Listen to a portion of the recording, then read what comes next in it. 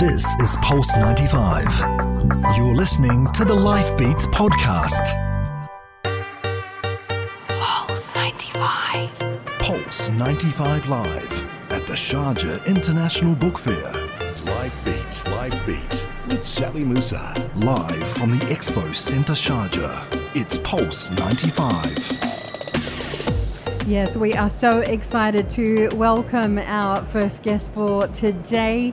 She is a woman who has written more than 25 self-help books for adults and for children, sold in 10 countries. She writes about creativity, personal growth and awareness, and she has her passion for self-help and well-being through her books and on her blog jouraprèsjour.com, and her vision of kintsugi and resilience on her site espritkintsugi.com. She is also a TEDx speaker and the author of Kintsugi, Finding Strength in Resilience. I'm so excited to welcome to the Life Beat studio here, Celine Santini. Thank you so much for your invitation. I'm very excited to be there. We're so glad to have you here. Now, Celine, this is so interesting. You are a French author, and yet you write about the Japanese art of kintsugi. Ahmed is here. He's going through your book right now, but it's a fascinating story because it started with a period in your life which was real turning point back in 2012. Yeah. Tell us about that. Well, actually, kintsugi is a Japanese art, but it's a universal philosophy. It's a uniform metaphor. So the fact that it's Japanese is just a detail. It talks about being repaired and being stronger after being broken, because you embrace your imperfection, you embrace your scars. So what is, to people who don't know, what is the art of kintsugi? In the concrete way, what is it? What does it look like? Right. It's imagine you break a bowl, and instead of throwing away the pieces, you decide to repair it. But you, instead of hiding the repair, you actually display it. Yes. That means that you will underline the scars with gold. You sprinkle actually real gold powder on the scars. With the lacquer and the gold, the bowl or the object becomes more precious and stronger and more beautiful for having been broken, which is kind of paradox. And so my first kintsugi bowl, I immediately knew that I was like a kintsugi bowl. I was going through a very painful time in my life. It was my second divorce. My baby was 4 months old. It was, very painful. And when I saw this kintsugi bowl, I said to myself, but I'm like a kintsugi. I survived 100% of my worst experiences, and I will survive again. So it gave me hope. And it's not only, the fact that these cracks being broken are emphasized by the gold, but, the object itself, after going through the process of kintsugi, actually becomes more precious and more valued because of it. That's what is really intriguing about kintsugi. It's because it's gold, so it's not any metal. It's actually the most symbolic, the most precious in the whole world. And you decide that you put gold on your scars. That means that you are worth all the gold in the world, and that's to remember that yes, you are worth being repaired, and that your experiences made you learn something. Yeah. And what didn't kill you made you stronger. Yeah, exactly. And more beautiful. Yeah. Celine, you talked to us about the process of putting together kintsugi and that bowl and creating it in a concrete fashion. But you also spoke about how it's a metaphor for suffering and depression. And putting together that kintsugi art is a process and has multiple steps. That's right. And in your book, you talk about incorporating those steps in your life. Yeah. Can you elaborate on those steps and how course. it's a step-by-step process? Exactly. Initially, I just saw the final result. So this is what I found so beautiful. But when I learned about kintsugi, I discovered that there are indeed 6 steps. First step is when you are broken into pieces. It works for a bowl, it works for oneself when you are, broken by life. So first you have to take the idea to take the courage to put together your pieces. It's like a decision you make. And then after, the second part is when you start to glue the pieces with lacquer. And this is very interesting. It means that you take time for this repair, and and you take time to reconstitute the puzzle. It all takes time. This is what's interesting about this, that if you do not give it the time when you're putting it back together again, then that entire process is for nothing. You have to be patient, and this is one of the things that you emphasize in your book, that patience is everything in this process. Actually, what you just mentioned is step 3. Yeah. Patience. Patience is the step when you decide that you need to wait, because if you move too fast, you won't heal. You know, it's like when you don't have time to heal. The wound would open again. The kintsugi, I'm personally not a patient person, but the kintsugi process taught me that sometimes you can't rush things. It would not be efficient. I would say most of us are not patient in this day and age. It is the age of instant gratification, isn't it? Where we just expect everything to happen so quickly, right? Yeah, we live in this instant world, like Instagram, Facebook. We need everything right now. And actually, kintsugi is like this ancient art which reminds us that we need to accept the slowness of life. And that's one of the aspects I love about kintsugi, because it's so different from the way I was raised. I live in France. In France, we are very Cartesian people, like efficiency, productivity, and here I embrace this nice, slow philosophy. Yeah. Do you think people don't embrace? That brokenness enough? Those wounds. They try to move on too quickly, or they strive to be too perfect. Well, actually, the message of kintsugi is about embracing your imperfection. Yeah. So, yes, to answer your question, I really think we are so productive. We don't welcome imperfection in our lives.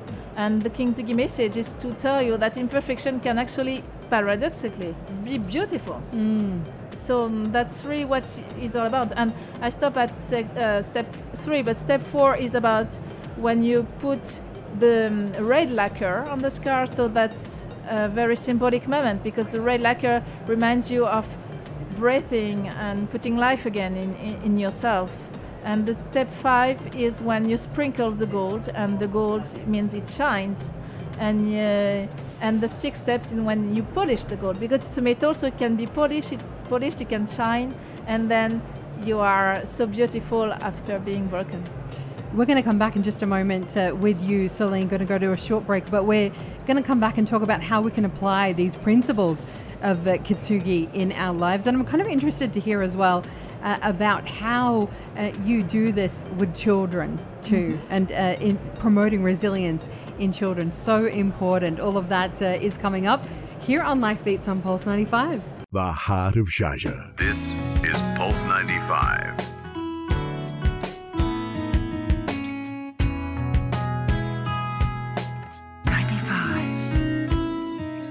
Heart of Sharjah. Pulse 95. Pulse 95 Live at the Sharjah International Book Fair. Live Beat with Sally Musa. Live from the Expo Centre Sharjah. It's Pulse 95. Yes, we are back with Celine Santini. She is here. She is the author of Kintsugi, Finding Strength in Imperfection. And this is something that we've been talking about here. And really, in the self-help world, it's a wonderful kind of analogy, that we are like the kintsugi bowl. When we are broken, this experience makes us stronger. Exactly. It makes us more powerful. It makes us more precious in that way. But talk to us a little bit about the reception that the book has received, because it's interesting. There are certain places in the world where people are receiving the message of kintsugi much more readily than, say, in France, for example, here in the Middle East. Yeah, that's very interesting, because since the book has been translated in 10 languages, I can make some comparison, and it's not received the same. In France, we are more like Cartesian people. Like science is important. Yes.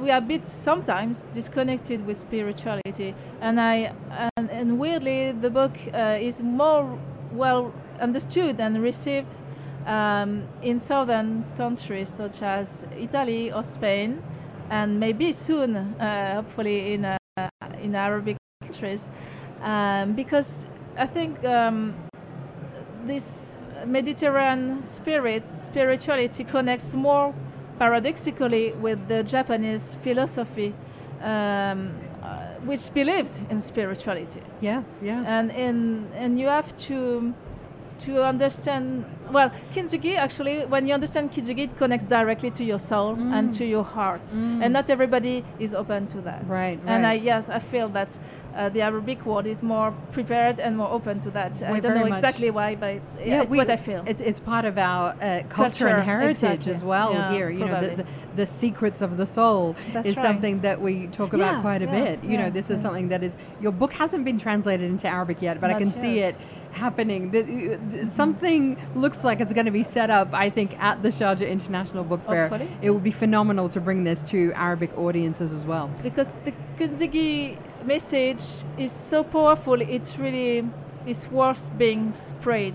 I'm not talking that just because I want to sell my book. I really think that it's a message which is important for the world because it gives hope to people. And what is interesting with kintsugi, it works for any kind of ordeal. It can be like, physical ordeal that you're going through, and kintsugi can help you, like a cancer or a illness. I even talked with someone who had a leg cut. His Amputation, amputation. He has like a prosthesis. Yes. And he understood the kintsugi message, and he said to me, "Yes, I could put gold on my prosthesis," and that was so powerful. Yeah. But it can also talk to you if you are in a depression or in a psychological pain. Yeah. So that's a universal message.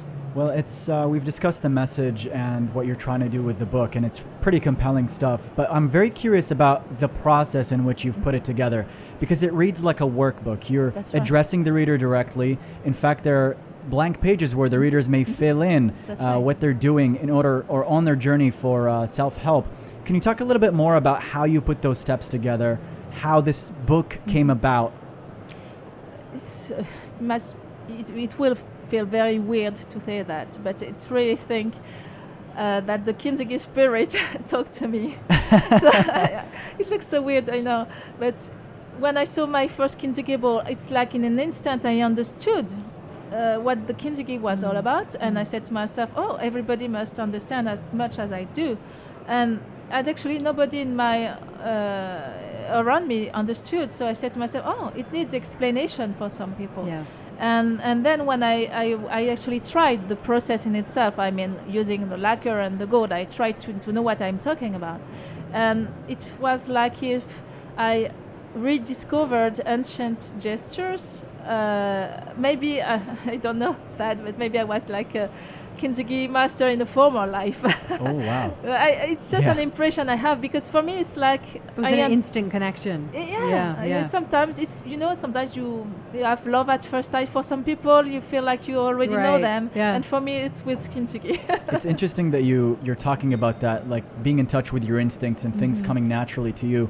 One of the themes in your book is, quote, reconnecting with your inner child. Yeah. Could you talk about what that is, what your inner child is, and how you could be in touch with that? Well, we tend to, when we grow up, we tend to forget our passions and what really made us feel alive when we were a child. Like, in general, we have the answer very soon. If you ask a child, what do you want to be later? It's like a common question. Actually, a lot of messages are already there, and after we tend to forget that, but I think the core thing of our soul is already there when we are like 2, 3, 4, 5, 6, and then after it goes. So reconnecting to your inner child means trying to remember what you instinctively knew and what you instinctively wanted and liked when you were a child. Is that a difficult process for readers to go through? Just the inner child, or in general the kintsugi process? Well, we can start with the inner child, but also move on to the kintsugi process, because you're addressing a lot of wounds and suffering and things that are very difficult for people to grapple with or even admit that are real. Well, this book can be done in different ways. Some people do it from step 1 to step 6 in a progressive way. and this is built to be progressive, so that's a good way to go. But some people prefer just to pick some exercises and do only the one that appeal to them. So there's not really one rule. I think, again, the instinct way is the best one. So just do whatever you feel. Yeah. And some people even read it cover to cover, make a pause, and after take the book later again. So it's very personal. Revisit it and just understand it in a whole new way. I even know someone who said, okay, I stop at step 3 out of 6 because I feel that now I'm in step 3. So I don't want to read the rest of the book yet. Right. You write for children as well. So how do we apply these kind of principles when it comes to kids and understanding their own resilience and their own power? For instance, I did a presentation about kintsugi in a Montessori school. Yes. 6 to 10 years old, the students. They were so open to kintsugi concept. It was amazing. I mean, it's like the same feeling I had with kintsugi that, as I said, a lot of adults don't get. All these children got it immediately, like, oh, it's so beautiful, oh, it's so powerful. They understood the message without needing my explanations. They were just enjoying the pictures and the explanation about the It's process. almost instinctual, isn't it, for kids? Yes. Because they're just, when exactly. when a child falls down, they just get straight back up and they just keep on moving. It's different to us as adults as well. It's like they don't have these filters we Right. have built later. Exactly. So that's how it works. And so actually, when I talked about kintsugi with children, I think it's not to heal them yet, because not all of them have experienced, and that's good, but not all of them have experienced bad things yet. It's more to plant a seed of resilience in themselves. That this seed might help them later. Yes. It might print something in their mind, like a hopeful message. Exactly. We're excited for your session. This is happening on Friday, on day 3 of the Sharjah International Book Fair, 7:15 p.m. Everybody needs to come out for that. Thank you. We're excited for you being here, Celine Thank Santini. you so much for your invitation. I'm very, very honored to be there. Thank you so much. That's it for us here from the Sharjah International Book Fair on day 1. His Highness is making his way around. We are about to receive him, but we are going to be back with you again tomorrow from 10 a.m. with all of the latest happenings from the 38th Sharjah International Book Fair. This is Pulse 95. Tune in live every weekday from 10 a.m.